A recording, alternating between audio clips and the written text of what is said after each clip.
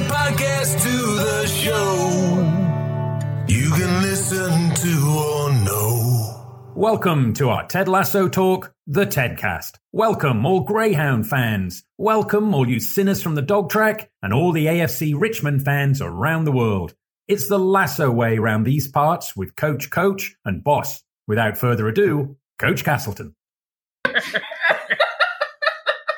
That sound you hear is Boss processing that I'm going to kill Coach because we just had half a fucking episode of great shit that he refused to press record for. I want the audience to know it was magnificent. God, we share a lot. We share a lot, baby. What were you saying about Bill Cosby being your idol? No, seriously. Yes. Totally changed my life. Like, became like the model. Like, was like, okay. You're talking about the Cosby Show. For those tuning in. Yeah, yeah, my God, yes. Oh, my God. That became my model. I was like, hey, drink this, honey. No. Jesus. Oh, my God. No. The Cosby Show became my model. And so, yeah, when this all went down with it, I was like, you fucking robbed me. Like, I felt like I should be able to have a civil suit against Bill Cosby for what he has, like the emotional distress he caused me by taking away I cannot, anytime I've even tried to watch, I'm like, yeah, sure, I can try to, the art is different than the art. It's called The Cosby Show. It's not even called The Huxtables. Yeah. Like, I can't do it. I cannot do it. And I wanted to have 75 stage shows in my head, which clearly I'll have time to perform before I die at the age of 350. And, but one of them was Good Night, Bill. And I was just gonna almost like I thought he told all those stories. And I was like, almost like a bedtime story. Like I'd have to say goodnight. Like I gotta say goodbye now. Like I can't take you on with me. I can't fucking believe this. But devastated does not begin to capture how I felt to find that shit out. And then it was even worse that people were like, oh, it's not true. It's because he tried to buy NBC. I'm like, I'm going to jump off of something so goddamn tall. What is wrong with true? I thought it was because he tried to buy NBC. No? I'm like, because he tried to buy NBC. What are you talking about? Anyway. Hi, everybody. Hi. Hello, beautiful people. Hello, friends. Hello, Buttercups. Hello, Ted Lasso fans. You have caught us in a moment of just chatting it up before we started talking about the podcast, about Ted Lasso. We got into this because Coach was talking. We were talking about nobody listening will be interested in this, but we were talking about how Boss was saying that she made a list. Every time she goes away, she makes a list, and a week ahead of time. And I responded by saying that sexually arouses me because it gets me so excited. That kind of order. It's not. Obviously, it's nothing to do with Boss. Oh, jeez. No, definitely not. That'd be weird. Perish the thought. But it has to do with that, the semblance of it's Camelot. For me, I go, oh my God, there's order in the world. And then we started talking about how I wish you could chart the synaptic patterns, the way that the mind processes these things, and why does it end up in the, I think humans are a mess anyway. So why it ends up in the realm of pleasure or that sort of area, who knows? But then Coach was saying, Coach, I'll let you say it about the Fanny thing. Oh yeah, when they released the note that DA Fulton County Fannie Willis sent to Mark Meadows, basically saying you get no extension, you get down here and get booked right now. I was fanning myself. Woo! Wow, that was, wow. Like, yeah, that tour, that just was hot to my hand, holding my phone. I was just like, oh my God, Fanny, please stop it. I got to get work done today. And then you mentioned the Claire that originated with a Claire Huxtable phenomenon. Yes, and that's how we got to the Cosby Show. But yes, that brand of I am done with your bullshit And as a woman, I'm now going to take control because this is ridiculous. That tone. Yes. Yes. I almost said that you were fannying yourself, but I want to be nice to Castleton because I'm going to be so mean to him today. Ooh. That is so bad. That is I know. terrible. I know, terrible but I'm wordplay. going to. I know, Okay. but still, I had to say it. Now, everyone, you guys can't. No one can see it. We got to get this. We're working on getting the video version of the podcast up. Which is it's going to be a little weird because Coach never wears a shirt. But that's not true. Can you imagine? That's not. Can you imagine? It's only a shirt. I don't. Right. Guns. Come on. I'm a gentleman after all. Yeah. Calls Donald Duck in it like Jamie Tart. But Boss has a huge smile on her face because she has been looking forward to assassinating Coach and myself over our rapid reaction response to Ted Lasso season 3, episode 11. That is Mom City. Coach and I had a very positive reaction to it. Our esteemed editor Luke found it to be the greatest episode of television of all time. Wow. Boss is covering her mouth in shock and horror, wondering why they allow prepubescent men to talk into microphones. Boss, you want to start with your opening salvo, which I'm sure will contain zero information worth anything. Well, listen, you just said that you really enjoyed the fact that I have notes and that I plan things. And also I should mention, one of the best things I've ever done in my entire life is purchase a dedicated toiletry bag that is only for going on overnight trips. So it has my face wash, lotion, toothbrush, toothpaste, everything. I have that too. And I just keep it under my bathroom sink and grab it. And then I don't need to think about anything because everything is in there. But I do want you to understand, I unfortunately, none of the Buttercups will be able to see it. But I have this note ready to go. I don't know how much that is showing up. Like, I have notes already. And it does include the fact that they misrepresented Les Mis in this episode. Like, I have...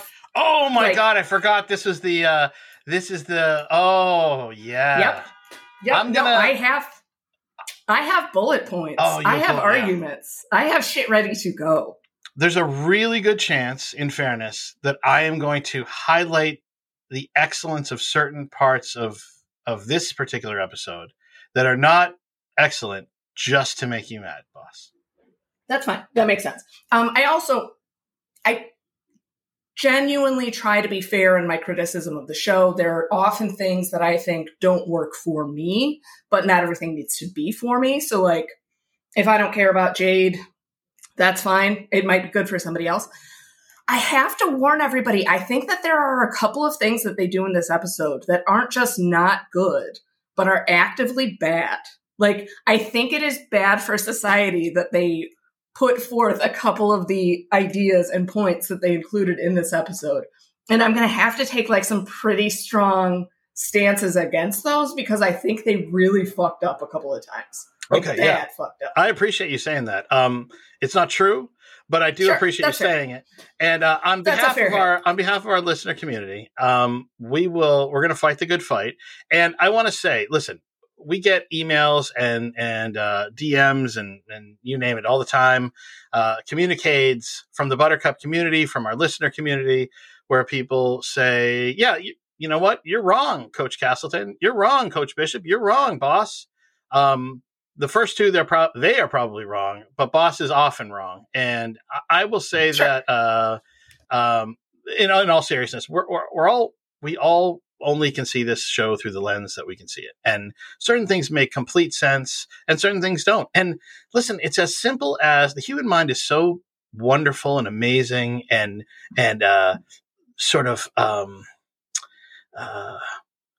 poorly conceived in certain way. Like, why is it when you knew somebody growing up let's say you have a friend, they have a baby, they don't tell the name because they're smart until the baby's born, and they go, okay, yeah, we decided to name him Bruce, and you go, shit, I hate this guy Bruce that I grew up with, right? So you have a connection in your name to right, like, or you don't like a name because of an actor that had that name, or you don't like, and eventually the child will, if you're close, will take over the name and repurpose the name or whatever. But it's something as simple as that. We do these things where we have these preconceived notions and we come in with them, and depending on the type of person you are, if you're a person who's judgmental and not curious, you will use those notions to arm yourself and prove why other people are wrong.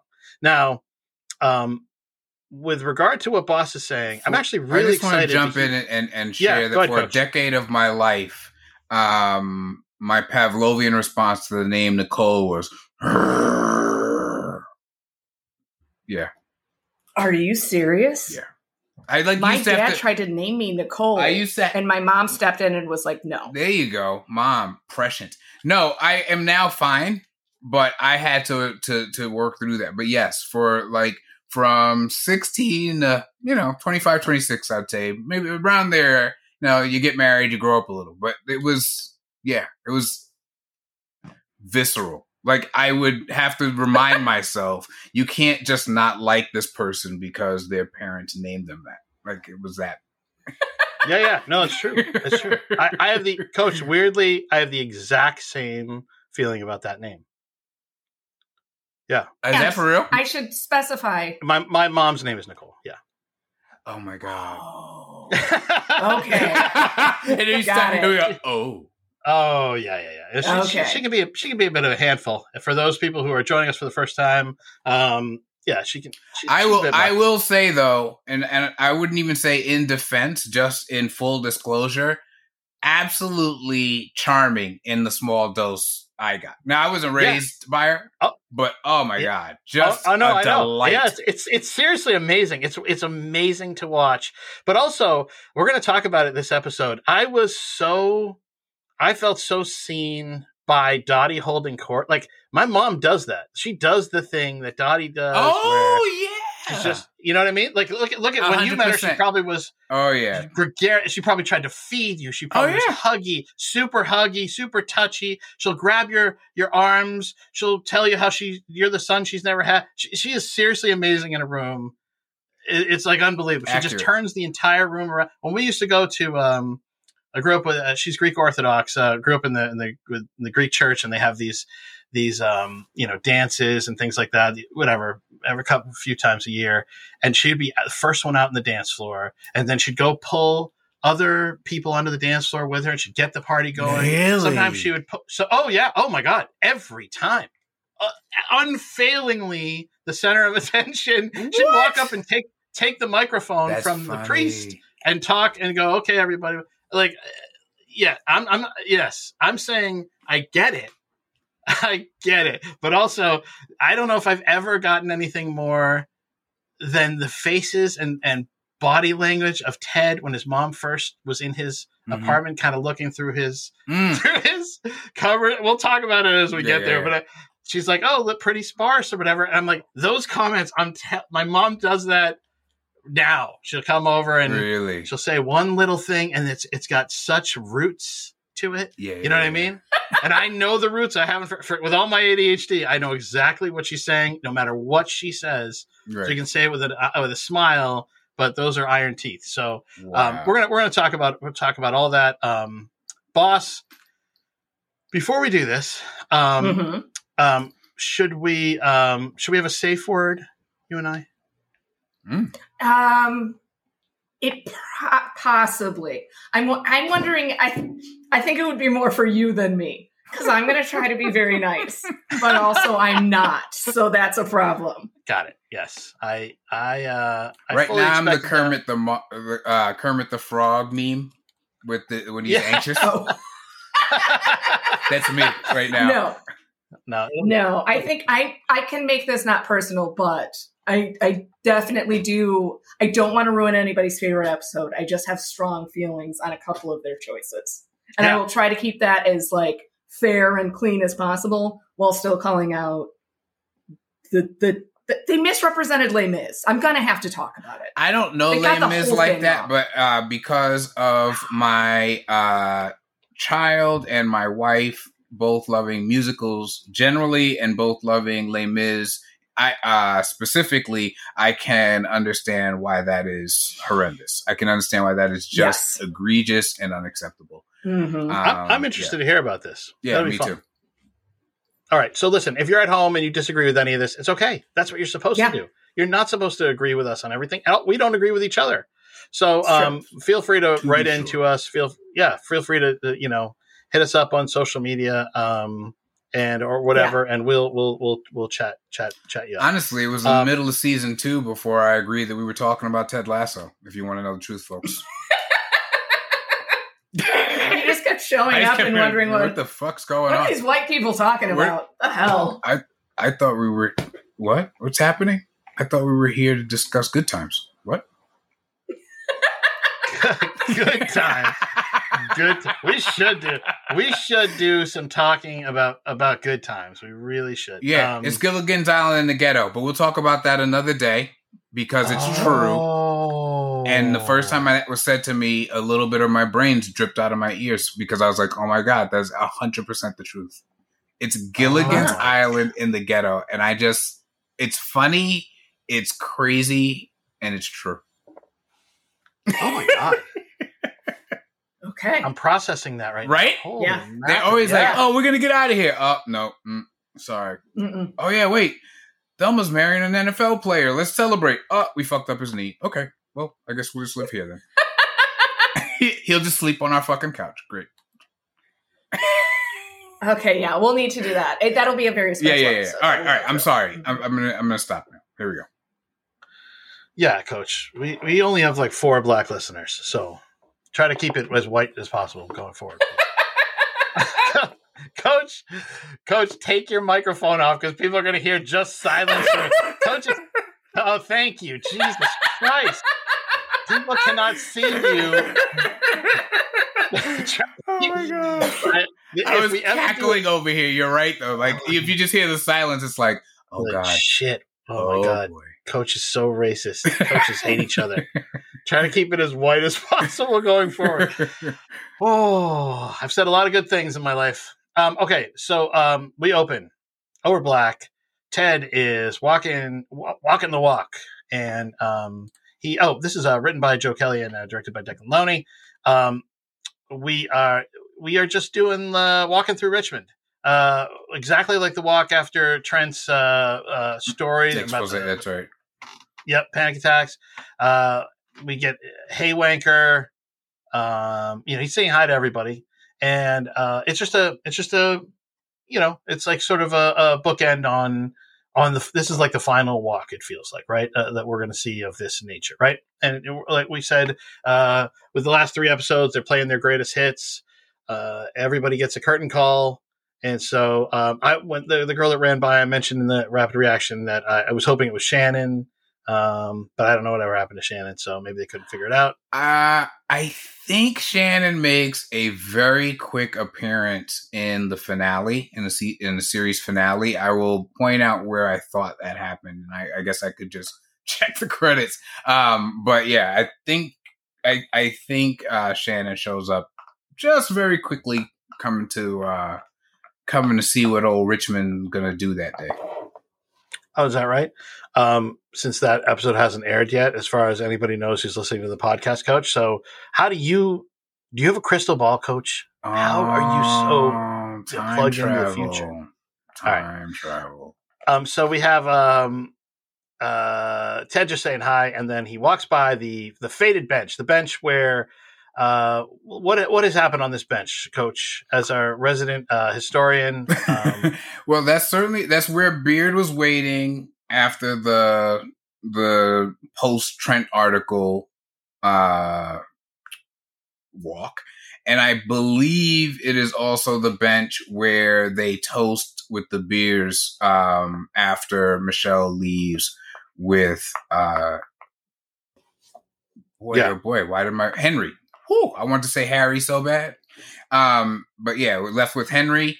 And so, yeah, this has been sort of a central space for old Ted Lasso.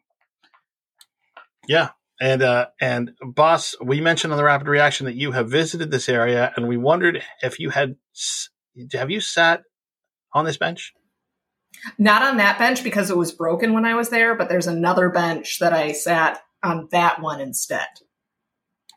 So yes, this specific bench they needed to repair it. If I ever hit the Powerball, the three of us are going to sit on that bench together, just so you know. Yeah. Well, I want to make sure that I mentioned I went to London to see a play. I didn't go specifically for Ted Lasso, although I definitely took advantage while I was there. Ocean at the End of the Lane, based on a Neil Gaiman book. It is still running. I will go back at any point. Let's do it. Let's fucking roll. We can. I think it's in Edinburgh right now. We could stop there, and then we could go to London. Absolutely, I'm in. I appreciate that. That's great. I Coach, isn't it funny? Remember when she went to London the first time when it was like season 1? It was real fresh, and she's like, "Oh, I'm going to like do the Ted Lasso fan tour. I'd love it, and also catch like a Neil Gaiman play." Mm-hmm. Look at her! Look at her lying right now. Lying. I have the texts where I was texting with friends, and I was like, "Is it wild? Is it a terrible idea?" Because this was January of 2020. So like still in pandemic, sort of vaccinated, but still in pandemic. I was like, is it fucking wild to fly to London to see a play based on a novella by Neil Gaiman that is like this weird fantasy sci-fi type stuff? It's like the nerdiest shit that I've done in a really long time. I can send those to you. You will not slander me now. Well, actually, technically, oh yeah, no, this is slander. I do. Yeah, I slander you no matter what. With facts or no facts. Well, I wanted to make sure it wasn't liable. No. Yeah. Oh, right. Liable. I just needed to think through. I appreciate that.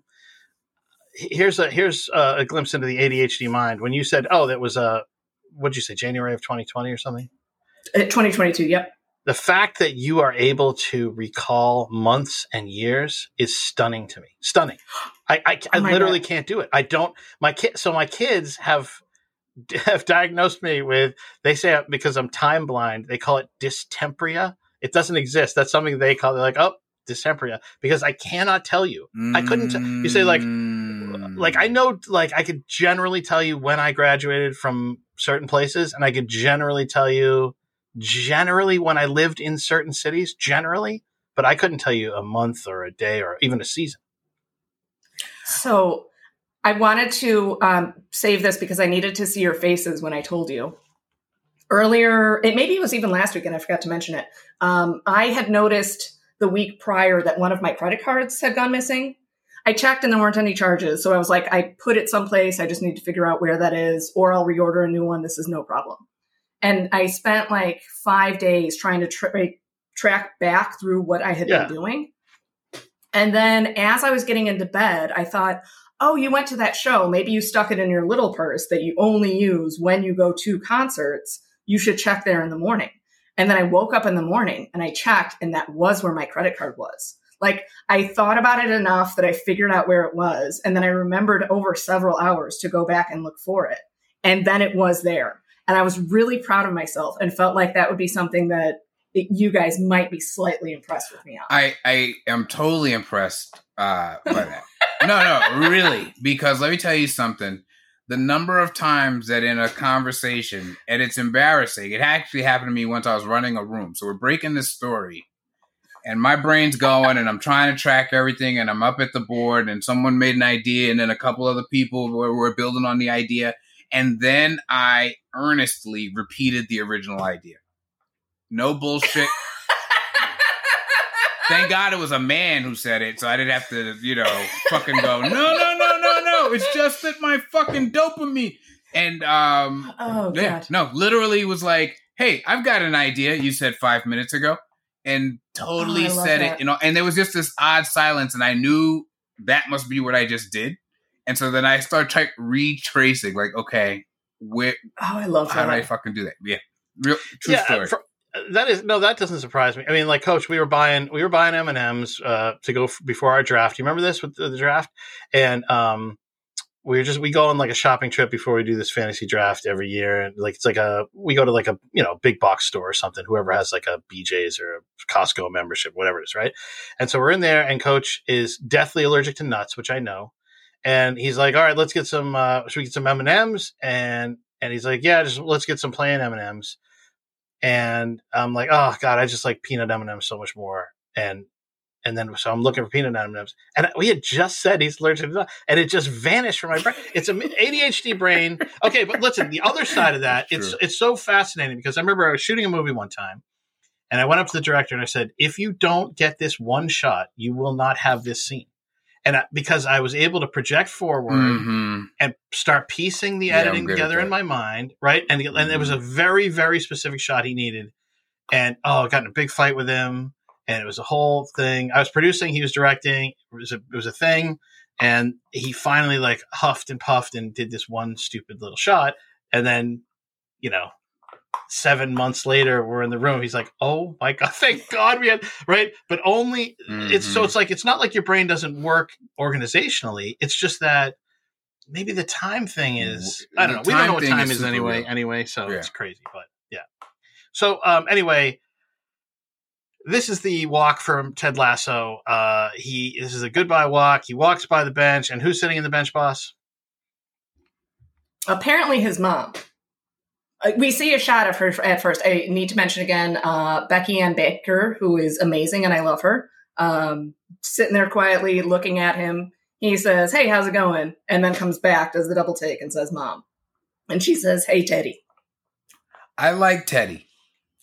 I feel like I feel like generally speaking, it's kind of a nice touch when mom, whatever. But I think particularly this relationship, the guy he told, Roy, the mom, he told Roy would, tell him something nice or show him something nice before she had some bad news. Of course, she calls her grown son Teddy. Of course. So I liked it as a way to get going with her. Yeah, we're going to talk a little bit about through this episode about mother-son relationships or mother-child relationships, and there's a uniqueness to it. And I'll say, like, as a father, I've always tried to project like I'm the safest place in the world. Like you come back to dad and you will be fine. Like whatever. But there is an absolutely unassailable thing about moms. And it's not a competitive thing. It's not like, oh, your dads are people too. It's not that. It's just your mom is your mom. And it's so these amazing moments where you see in this episode, you'll see some of them. And then I'm interested to peel the onion with Boss on those.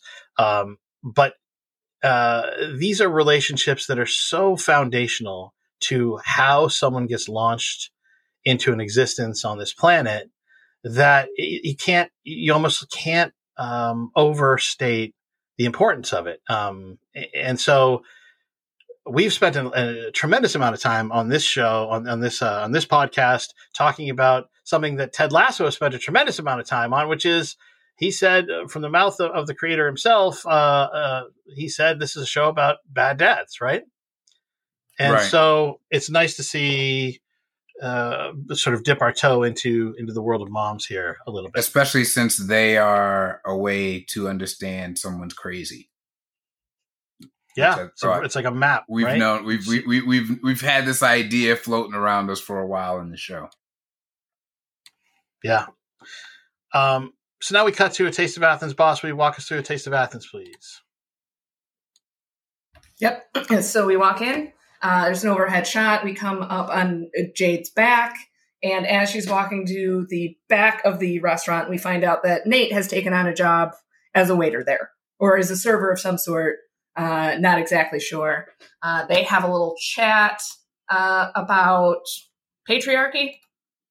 Obviously, a big thing this summer, especially with the Barbie movie, and also just the general state of the world. It's a great little beat there, though, because first of all, he says, "I don't think the cleaners clean the floor," and she says, "Then why do we put the chairs on the table?" And Jade says, "Just the patriarchy," which is a perfectly reasonable answer for anything crappy. Yeah. I don't mind. Right. I don't mind Jade defaulting to that one bit. And I'm like, where's this Jade? I wish I knew this Jade was like from the get go. I would have been in a huge different place with Jade. But anyway, they could have accomplished some of the other things with a bit of that. I just wanted to point out that they had Nate do a bit of a Jack in the Box kind of surprise entrance, and I thought that definitely was intended to amuse. I just wondered if either of you thought it had anything else to it. It seems so, I don't know. Unlike everything else where I'm like, that's in season 1, that's in season 2. I feel like that was actually kind of a unique moment in terms of the blocking, but I don't know. Yeah, I'm trying to think if there's any other time. The only thing I could sort of think of is Roy in the ice bath in season 1. But that's not exactly popping up. That's more that he's just hanging out. That was more Oscar the Grouch. Yeah. But in terms of people in containers, that it's sort of similar. All right, boss, keep going. Walk us through the rest of this Taste of Athens, please. So after Nate says, fair enough, I'll go get a broom, Jade goes to the front, and we've got Colin, Will, and Isaac who are standing there. Yes. And she says, we're not open for another half hour. Would you care to wait not here? Magnificent. And Will and Isaac both turn to leave because they're like, oh, yes, nope, absolutely. You were being an in-charge woman and telling me what to do, so I'm going to do it. And Colin is the only one that's like, actually, we're here to see Nate. And so as she's saying no such man exists, Nate comes whistling up from the back. And he's like, oh, yeah. Oh, God. All right, you guys are here and I'm pushing a broom. So this is where they have a little chat. They said, oh, God, it's true. Will says, how did you go through the money so fast? Did you get addicted to the limelight? And Nate's like, no, I just wanted to work here. Like, it's what I'm choosing to do right now. Yeah. And he's spending time with his girlfriend. She's right.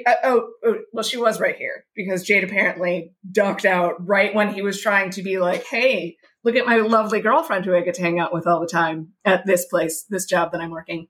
And she's gone. We'll bump into this otherwise. And I mean, obviously, I get what's happening here.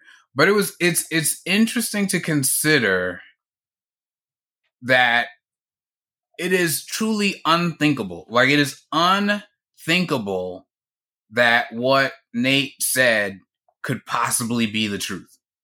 No, I'm not broke. I just, I saw this job and I thought it was, relatively interesting and I didn't have anything else to do. So I'm doing this. Like, it's like, no. You would only do that if you were in dire financial strait. It's a very interesting, like, the tone of it is very, everybody's like, oh my God, he must have really screwed up his life. It's not an easy job, I will say. Being a waiter is not easy. Not at all. I have done it. I worked waiting tables. Again, it's crazy to be someone with ADHD and try to remember orders. Oh God! But yes, no, it's something that it's tough. You're on your feet. You're fast moving. It's a lot of stress, a lot of pressure. Really hard work. But yeah, I mean, to go from one of the top managers in the world to waiting tables in Tooting seems like it's questionable. I want to point out here that Nate does something I really love, which is a callback to when Beard was in his office and said, you were weird about Colin. And he's like, get out or whatever. And he says, and whatever. And then he turns back and he's like, it's my office, and Beard was gone. And I called it out in the rapid reaction. I called it out in the episode, but it was Nate looks for Beard and then looks up. I don't know what his instinct is to look up. That's funny. But when he turned around in this scene to look for Jade, he also looked up. Like, I don't know I don't know if he thinks he's. What is it that the evangelicals say when they think like when God's gonna sweep on by and just pick them up and leave the rest of us here, and like they get raptured or something like that? Isn't that the word? Oh yes, the rapture. So maybe Nate thinks there's a little rapture action going down. Maybe that is what happened. Yeah, Jade got raptured right there in the Taste of Athens. Okay, so yes, she was right here. That was my girlfriend. What are you guys doing here? And boss, what do they say? We want you to come back to Richmond. Now, okay, great. Boy, I would have liked to have seen that meeting. Totally cool. Not gonna harp on it, but in the world of choices to do things off screen, I say kind of would have enjoyed seeing that. You do, yeah, bruv, because this shit here is sad as fuck. And I hear a doorbell. Who is it, boss? Yep, that's me. It's probably Amazon. I'll be right back. Right. So while boss is running off, this here is sad as fuck. Well, is also what Anastasia said about that place. She did say it's sad, yeah. So, right. I think, She didn't say sad as fuck. Not sad as fuck. But yeah, she said this is sad. So yeah, so interesting that when the truth serum is in play. Coach, what makes a place sad as fuck?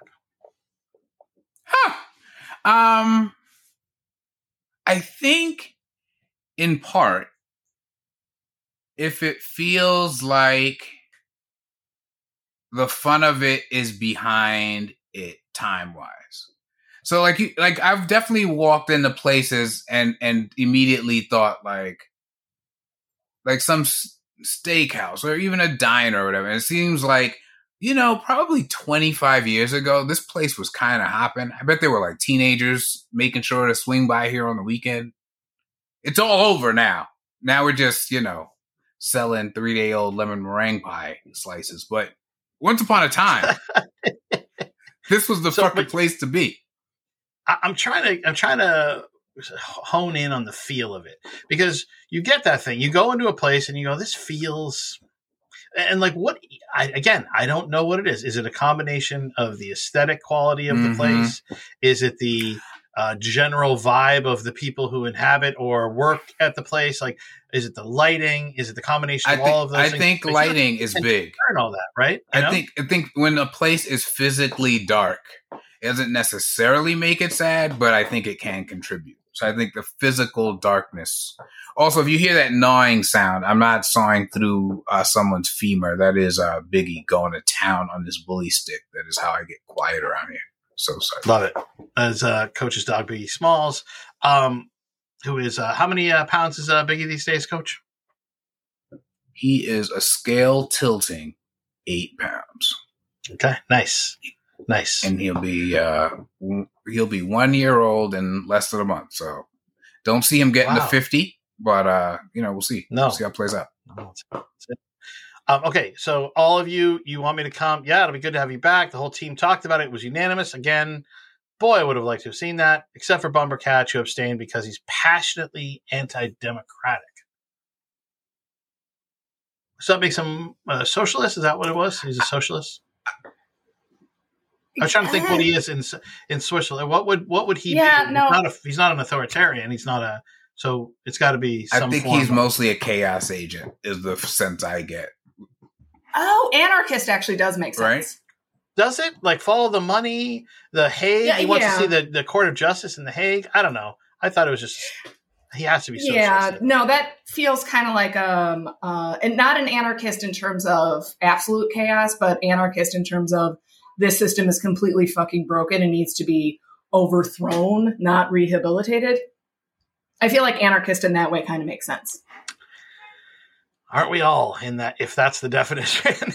Well, yeah, I mean, that's fucking true. Jesus Christ. Okay, so what? Ted asked you guys to come here to get me to come back. This is a very hopeful look on Nate's face. I would posit that some of the best acting from Nick Mohammed and the most subtle acting from Nick Mohammed came in this episode.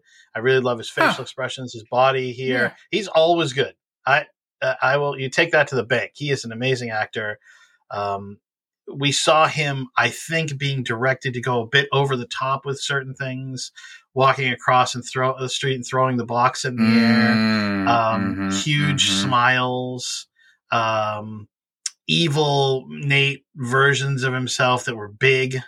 But I think the best actors can do subtle very well. And I think if you look at his body language, the way he holds his shoulders, I made fun in the rapid reaction of the sheer amount of hair dye they put in his eyebrows. It just seems like comical to me, but Yeah, but still, he is excellent. No, Ted doesn't know about it. We wanted to ask you to see if you wanted to come back before we approach Ted, and right away there's this glimmer of hope, which is, what does hope do for you, Coach? Kills you. Yep, it's hope that kills you. And then, boss, he has this glimmer of hope, and then why does he say, "Okay, well, sorry guys," right away? What is that in Nate's personality? Well, that feels like the externalized need for validation, that he doesn't have internal self-worth, and he's constantly looking for other people to validate that he is good enough, or that they want him, or that they like having him around, and those types of things. I'm sitting right and here. It seems like something. I mean, oh, you meant Nikki. I'll go back on mute. Sorry about that. So, I mean, that's actually the thing. Like, I understand it. It's fairly common. I have, it's not necessarily an external need for validation, but I do have the Emily show that I put on. Like, I do want people to think, oh, she's smart and funny and tells a good story. Like, I have my own version of this. I think everybody does. Nobody thinks that. Nobody thinks that. I keep failing. It's really interesting that I keep speak for the universe over and over and over again. And it doesn't work. Fine. Some of us think that. That's fine. Yes, so everybody has this to an extent, but his is extreme or maybe acute. I'm not sure exactly how you would rate this, but boss, he patched things up with his dad last episode, which means he's right. Fixed. So everything is fixed. It's always one big conversation, and then everything is fixed. I feel like I was told not to egg boss on, and then that just happened. Yeah, I know. And I'm like, wait, what? If there's any, the gold standard of this show is do as I say, not as I do, Coach. I think yes. I've established that with a low character and forgetful nature.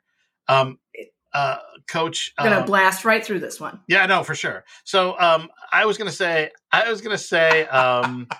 that I thought it was interesting that this was such a quick response from Nate, only because, yeah, he has looked for extrinsic validation and he has gone through the ringer. I think we're supposed to understand that a few weeks have passed of him being at I could be wrong. I felt like he had learned the ropes at Taste of Athens, mm-hmm. And that he was sort of settling into a new kind of thing.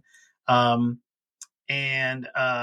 we're going to get to why I think that a little bit and some key elements. I guess, like, for me, I said this, I don't remember when Coach and I said the same thing. And I think, boss, you were with us on this, where we're like, until he self-identifies as Wonder Kid and owns it and admits it, I don't have time for him. I don't care. Like, I don't care about your lies. You know what I mean? Like, if you lie about something so basic that everybody knows, right? Everybody knows. You can look at a man and you can say, does that man weigh 215 pounds? And everybody knows, no, that man does not weigh 215 pounds. Absolutely. You can look at Nate and you can say, he said Wonder Kid on camera in front of millions of people, and we have the tape to prove it. And till he says, yes, I did, I own that. Then it's like a sort of a waste of time. So, we're going to talk about this as we keep going forward, but he says, thank you, though. You know, it's interesting. I just want to jump in on that. You know, it's a big thing to be able to face your flaws, like, in a real way. That's like, just as a grown-up, right? Like, just, you know, what you're describing, we've all had that moment where we just had to eat it, right? Like, we just had to admit, like, yep, I did that. That was pretty fucking boneheaded. Sorry about that. And in a way, I think the hope that we saw from Nate in this scene was, oh, goody, Ted's done my work for me. I actually don't have to go eat this bowl of shit that I'm rightfully needing to eat. Right? Because if Ted said, everybody said, come back. Oh, okay. Ted said, come back. Everybody said, come back. It's all good. Everything's fine. It's like, no. There's still, you still have a bowl of shit to eat. And I think his, oh, thanks, but no thanks, is in part him still not being able to say, I said Wonder Kid, I ripped the sign, I spilled the beans, Ted, I am sorry. But yes, Coach, yes, for sure. And Nate engineered this. Nate didn't write Will a email. He invaded the Richmond locker room, like physically put himself on the premises, and to make. Now listen, I like the choice. I'm not disparaging the choice. It's a good choice, and I think it was a long time coming, and I think it was a good move, and I think Will recognized it for the good move that it was, and the spirit of what it was, and it was signed properly. It had a sprig of lavender. I think it was a masterful sort of move, but you can't argue with the fact that that's where he did the move.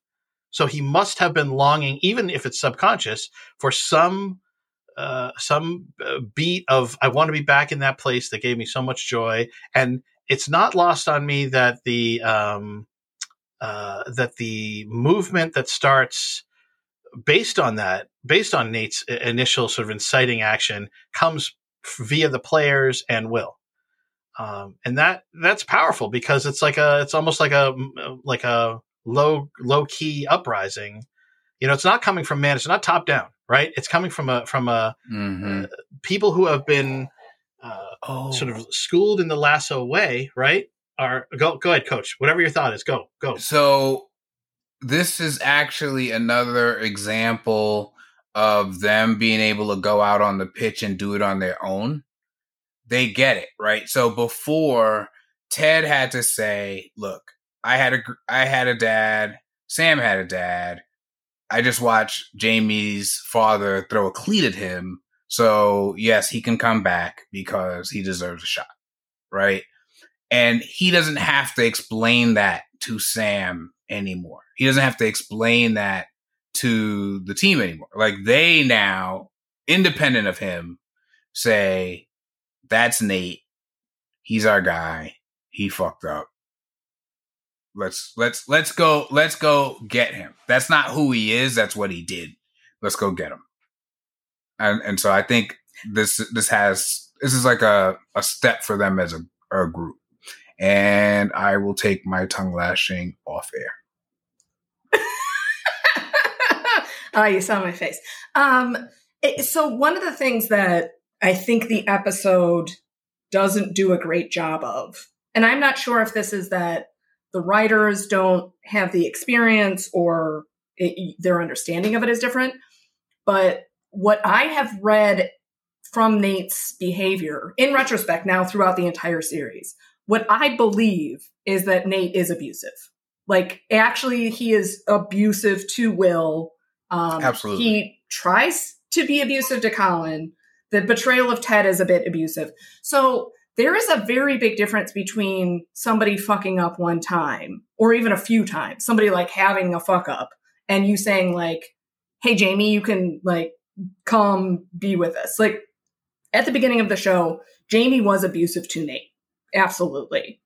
We also saw him start from a really terrible position. And then Ted was introduced and this idea was introduced and Jamie took steps in order to become better. He went to therapy and he stopped thinking of his own emotional needs and started considering other people's and realized that he can't lash out at other people. I have a big issue with the fact that Nate has exhibited a lot of abusive behavior to a lot of different people and hasn't seemed to reconcile any of that. Like what he did do was make peace with his dad.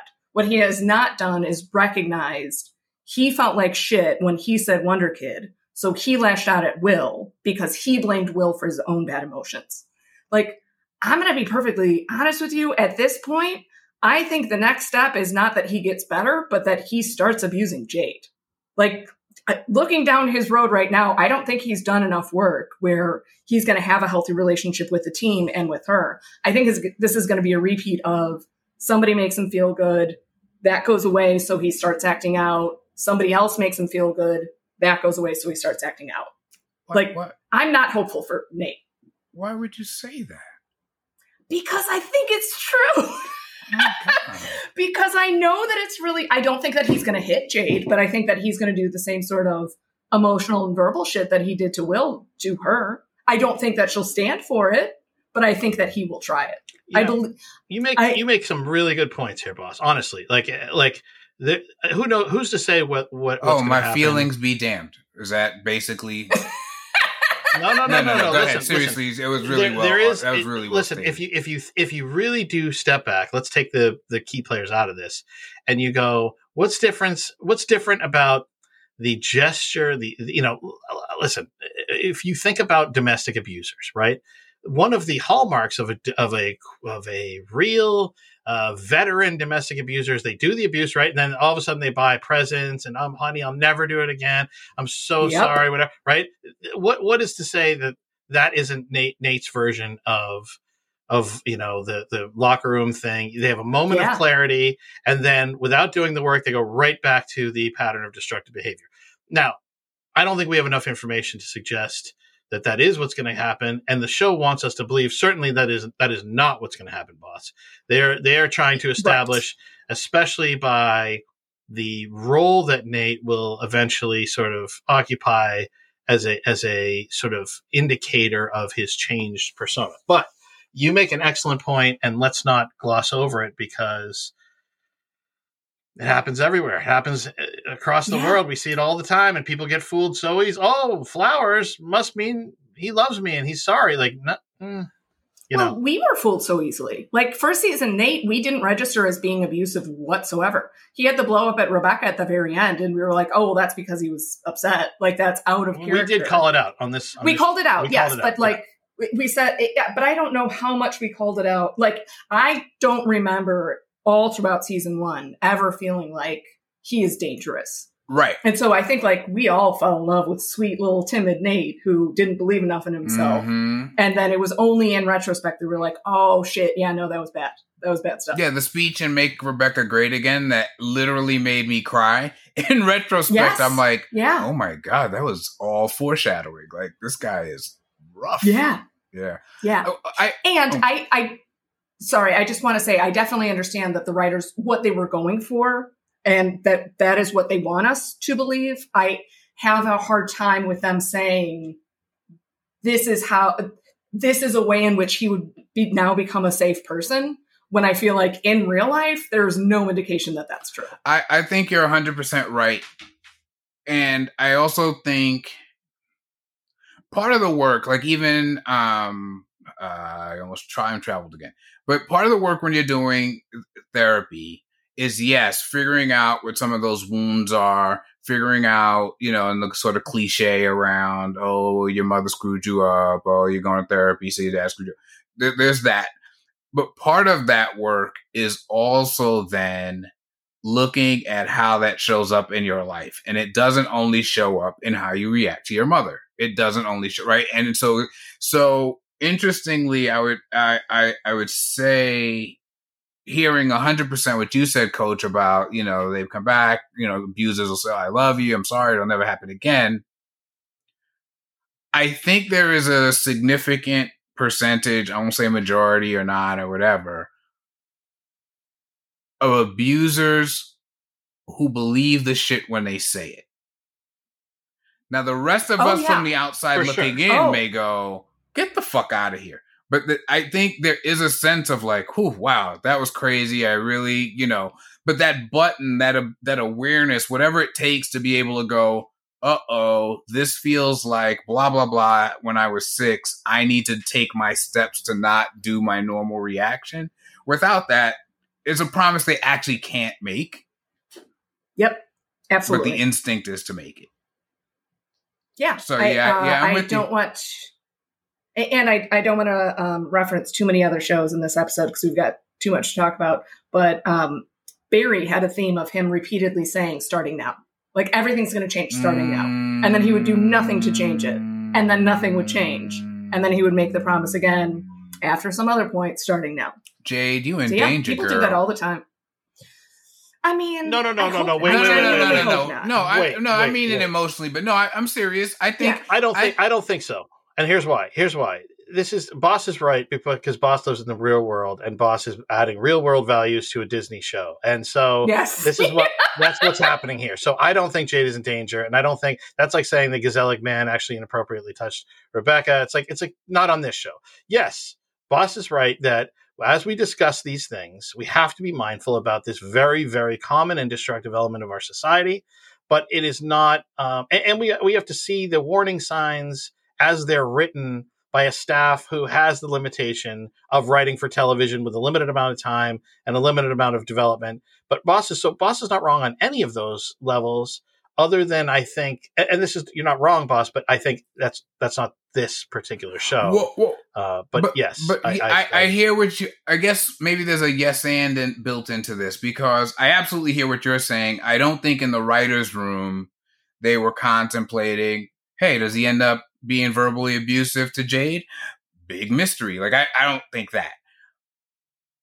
But one of the things I have pounded the table about for this show is I do feel that there's an emotional honesty, even if sometimes it has to get condensed into story beats in ways that maybe, that's not exactly how that would go. But I could see the progression. Here, I think that's absent. And I do think it's worth noting that truly, based on what we've seen, even in the context of the Ted Lasso world, there really isn't reason to believe this behavior is going to change. Like, Jamie goes through some things that make us go, I see that this character would behave differently, even in the context of this universe where things are great. I tend to land on, even in this context, how, why, what made, you know what I mean? Like, yeah. Anyway, yeah, I like that he left the note. Yes, yeah, and I do think that this is one of the instances where there might be lessons that I don't quite. I feel like maybe the writers needed to do more work in order to establish, but the lesson that they're trying to teach, I think, has been good and applicable to real life. In this case, I feel like the lesson they are trying to teach would be bad were it applied to real life. That's my issue with the way that this is going now. Is that yes, yeah, like if you are looking for the show to be sort of a moral guide into how you should treat people and how you should behave with them, this is not a good lesson. You shouldn't be engaging with Nate when he hasn't done the work and he could hurt you again. Like, that's bad. Yeah. I'm with it. Way to cheer everybody up, guys. Yeah. Thank you. Yeah, of course. Happy Friday. So on the same sort of that same sort of vibe that we're putting out here, I don't think it's a good idea for me to come back to Richmond. So thank you, though. They go, oh, okay, and they go to leave. Cool. They're like, oh, that's a bummer. Isaac says, can I have 75 kebabs to go? No, of course. Chicken, pork, or lamb. And of course that actually was pretty good. Stumps Isaac. Oh, yeah. He had no way to figure this out. No methodology to do that. Or 25 of each, Nate offers. And huge smile by Cole McKinney. I love this guy's face so much. The biggest smile ever. Snaps his fingers, points to him, Nate the Great. And listen, it's a nice moment. It's a nice moment to remember when he was Nate the Great. We all loved Ted Lasso, in perpetuity when he was the great Roy Kent speech. I mean, this was epic. It was gigantic when he was Nate the Great, right? He can get back to that just by properly splitting up even segments of kebabs. Then that's not a high bar, but I think as a beat, it's a nice beat. I love it too. Yes, to everything you just said, and because there's so much around status, but Isaac's love for Nate the Great is about loving who he is essentially, right? Like Nate was always figuring some shit like that out. Nate, you know what I mean? Say what you want about Nate. No one ever said, oh, I went to my locker and my towel wasn't where it was supposed to be. Nate was on his shit. You know what I mean? And I think kind of remembering that part of him, the best of him, really speaks to as much to Isaac as it does to what he's remembering. That for everything that's going on, good old Nate the Great, solving problems, being the smart guy. Yes. Yeah, man. And who doesn't love an appetizer sampler? Absolutely. I want to point out, Coach, you said now twice in this segment, you mentioned, status is important, and you mentioned why are we so hesitant to admit our flaws? And I want to point out that it's because they're perceived or framed as flaws. The job of working as a waiter has every bit as much honor, and there's no lack of morality in working as a waiter as opposed to a Premier League coach. There's the things that people in society deem to be quote unquote flawed are because of an absolutely ridiculous perception of what humans should be.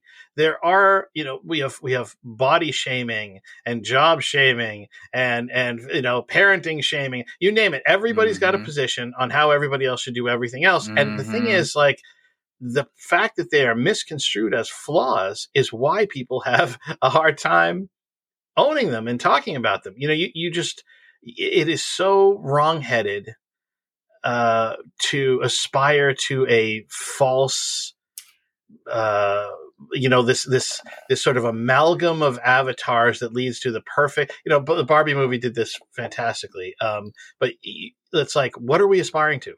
And who set that as the aspirational goal? It's ridiculous. We're all perfectly fine the way we are. We all should be accepted for who we are. You know what? Some people don't want to be a motherfucking Premier League manager. They want to be a waiter because it's like in their wheelhouse and they like working in restaurants. Like, there's nothing wrong with anything that anyone chooses. And what happens is society gets in and makes this absolute, miasma of expectations that nobody could possibly ever live up to. And then now all of a sudden we're all burdened with the concern about whether or not we're meeting up to a impossible standard. So anyway, I think I just want to point that out before we gloss over it and before we move on, because we're all experiencing it. We all deal with it in different ways. And I mean, not me, because I'm a middle-aged white man, so the world is my oyster. But everybody else deals with it, and it's important because it's something that affects all of us in different ways. But we're all burdened by that ridiculous expectation. So I think yes to everything you just said, and one of the things I have been landing on more and more is that what Ted does, big picture, if you just watch this entire show and even other parts of his life that we hear about, is he frees people. That essentially that's what he does. He frees people. And so I think you have to free yourself or be freed and embrace that freedom to be able to be that person, to be that waiter or whatever it might be, and just live in that. Like I'll just use this as an example, but we talked about the coaching I've done with kids and whatever. Well, guess what? I wasn't doing when I was doing all that shit, making money. That's something I was not fucking doing. And there are a lot of ways in life where, depending on whose scorecard you're using, I really fucked up. Like, what are you doing teaching kids to reach across to grab a goofy fucking flag when there's money out there to be made? So I have to be to assess that situation in a way that's at all fair to me. I have to free myself or be freed on some level from that way, to recognize, yes, that's the scorecard. That's not my scorecard. And that's not the way I choose to look at this piece. Or you'll always sort of be in a little bit of you'll be chasing your tail, because it'll be, I think this thing is important. I'm going to do this thing. Oh yeah, I failed because look at my report card. Yeah. You're 100% right. You're especially when we're talking about women and minorities. Like, what are we talking? Like, you think it's bad for white people to live up to expectations? It's literally impossible for women to do anything right. And God forbid if you're any person of any color anywhere on the planet, it's like, you just go, okay, all right. So freeing yourself is fundamental. I love that, Coach. There's this thing that I talk about all the time. I've mentioned on the show before, where Emily was talking about Emily. Who's Emily, by the way? Who the hell is Emily? Are you? I was referring. You guys have somebody sitting in? Our boss, Emily Chambers. Yeah. But we talked about women of a certain age becoming invisible, right? And it is shocking for women for I would say all women, but it's shocking for some women when they hit that thing. And then for other ones, it's utterly liberating. It is fantastic. So I talk a lot about here in New England. There's this strange dynamic where you have women, they get to a certain age, they raise their kids. First of all, they become invisible on the way to raising their kids. The kids go to college and then move out. Now they're stuck with the man that they chose 30, 40 years before, right? Typically that man has just because I'm speaking from friends and people I know, and very oftentimes that man has a dependence on alcohol. And so it's just the two of them left in the nest. And then for the first time in that woman's life, she starts discovering who the hell she actually is. And it is transcendent. It is so amazing because she's like, wait, what do I want? Because she has to ask. She's not saying, she's not burdened by getting her kids to school or as parents, you're always, should I put my kids in more sports? My kid's spending too much screen time on, should I do all the things that, the rules have changed when you parent, but when you're completely freed, like what Coach is saying, from that the burden of that, you just have to decide, wait, who am I? And then you have women start to explore, okay, I'm going to join a yoga class. I'm going to, start to do, I might travel with a friend to somewhere. Honey, do you want to go to, on a cruise with me, or do you want to go experience this thing? No, I don't want to go with your friend. Okay, good. Now you have women traveling all over the world. Right. And it's like a awakening. It's Kate Chopin, sort of a awakening moment. And you go, this is remarkable. Why can't it happen when women are 9, 10, where they start that process, and then at 13, the society comes in and crushes them. I don't want to get too far down that rabbit hole, but it is something that, it's all part and parcel of what you're talking about, Coach, and the freedom. Well, I mean, I think no discussion of what it's like to be a woman would be complete without both guys speaking to it. So I'm going to go ahead and jump in here. Obviously, clearly.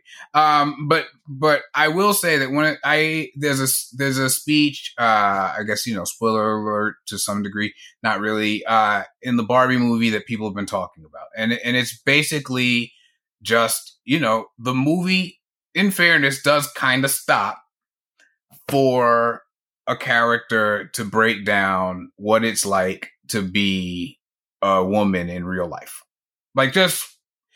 And some people thought it was great. Some people think it sucks, whatever.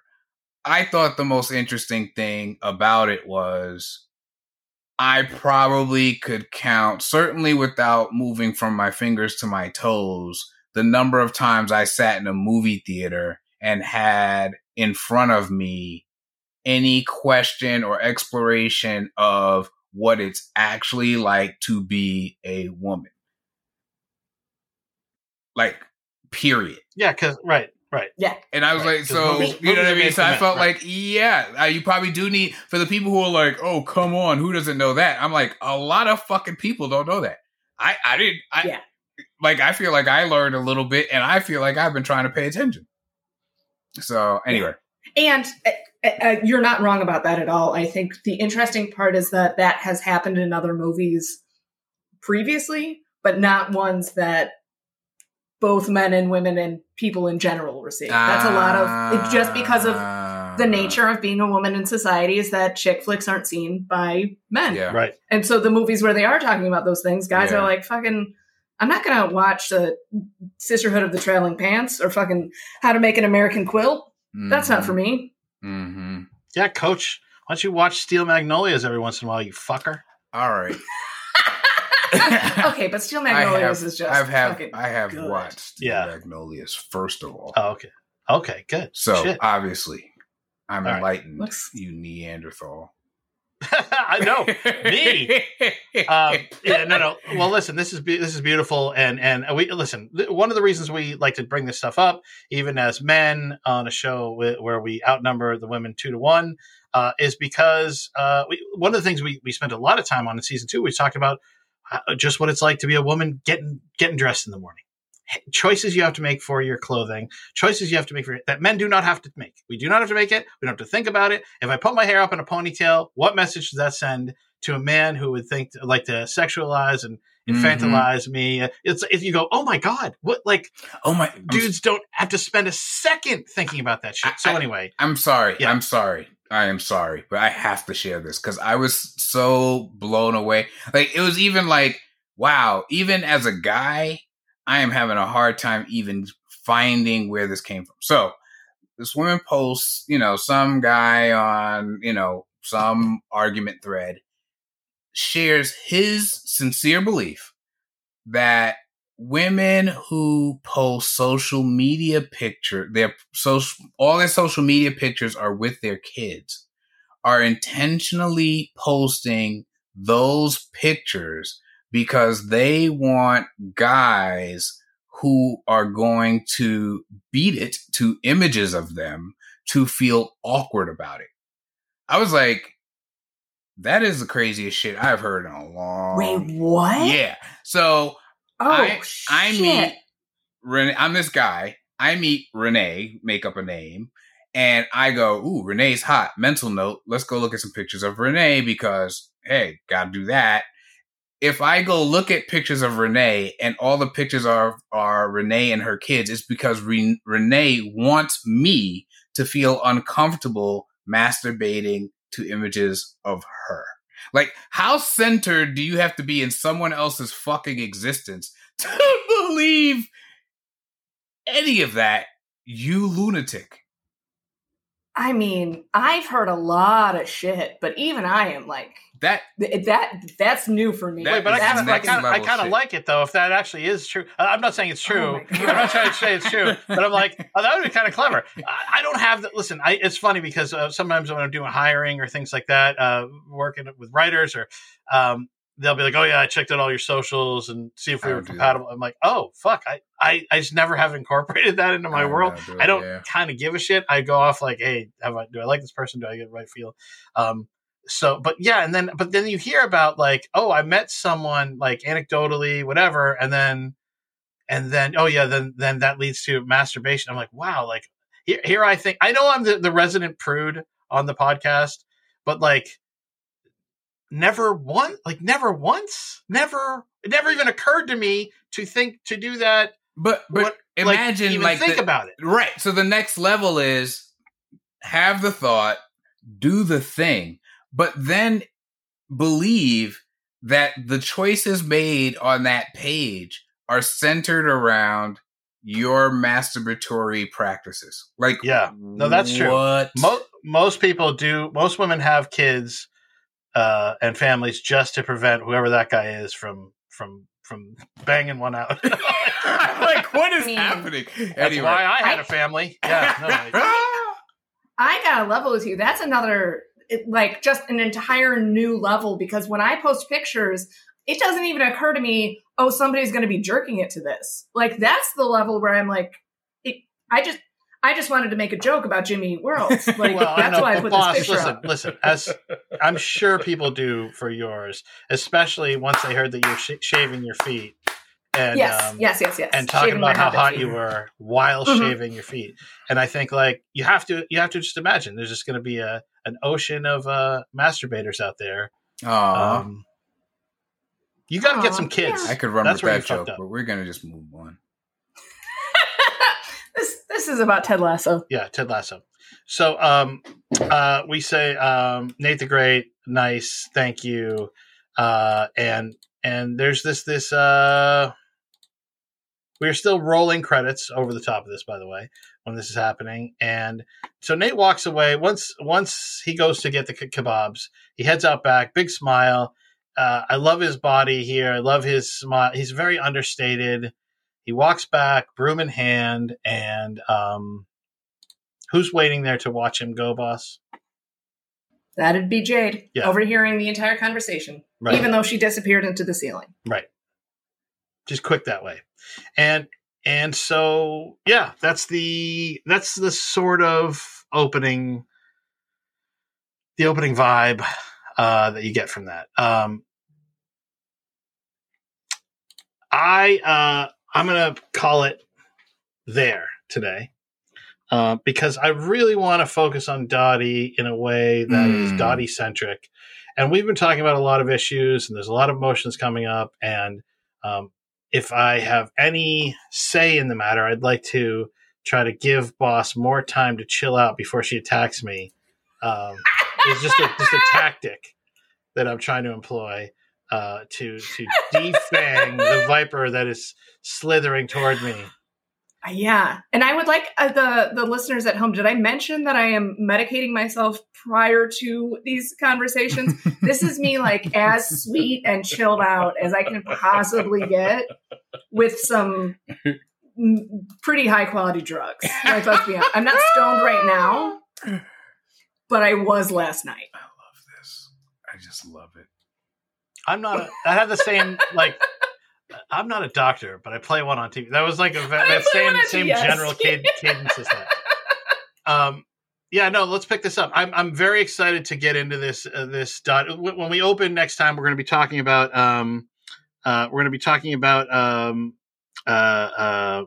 going to open on Ted in his flat, texting with Weirdo, and we're going to just jump right in and sort of knock out the next 3 to 4 minutes of Ted Lasso over a 3-hour time frame. But listen, these are important issues. That's why we mention them. They're important. They need to be talked about, and far be it from us to leave any stone unturned. Coach, where do people find you if they want to find you?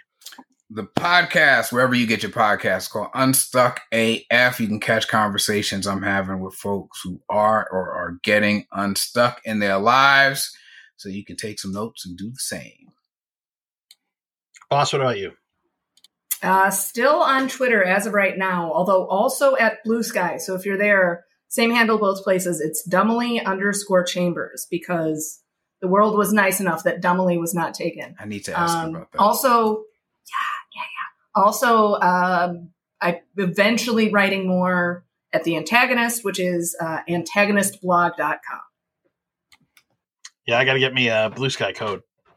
Boss, I saw you got one and then gave it away. So thanks. Actually, did you? I thought you had one. No, but I got to get. Well, I'll talk about it offline. Oh, you need another one. I need one. We all need more. Yeah. Okay.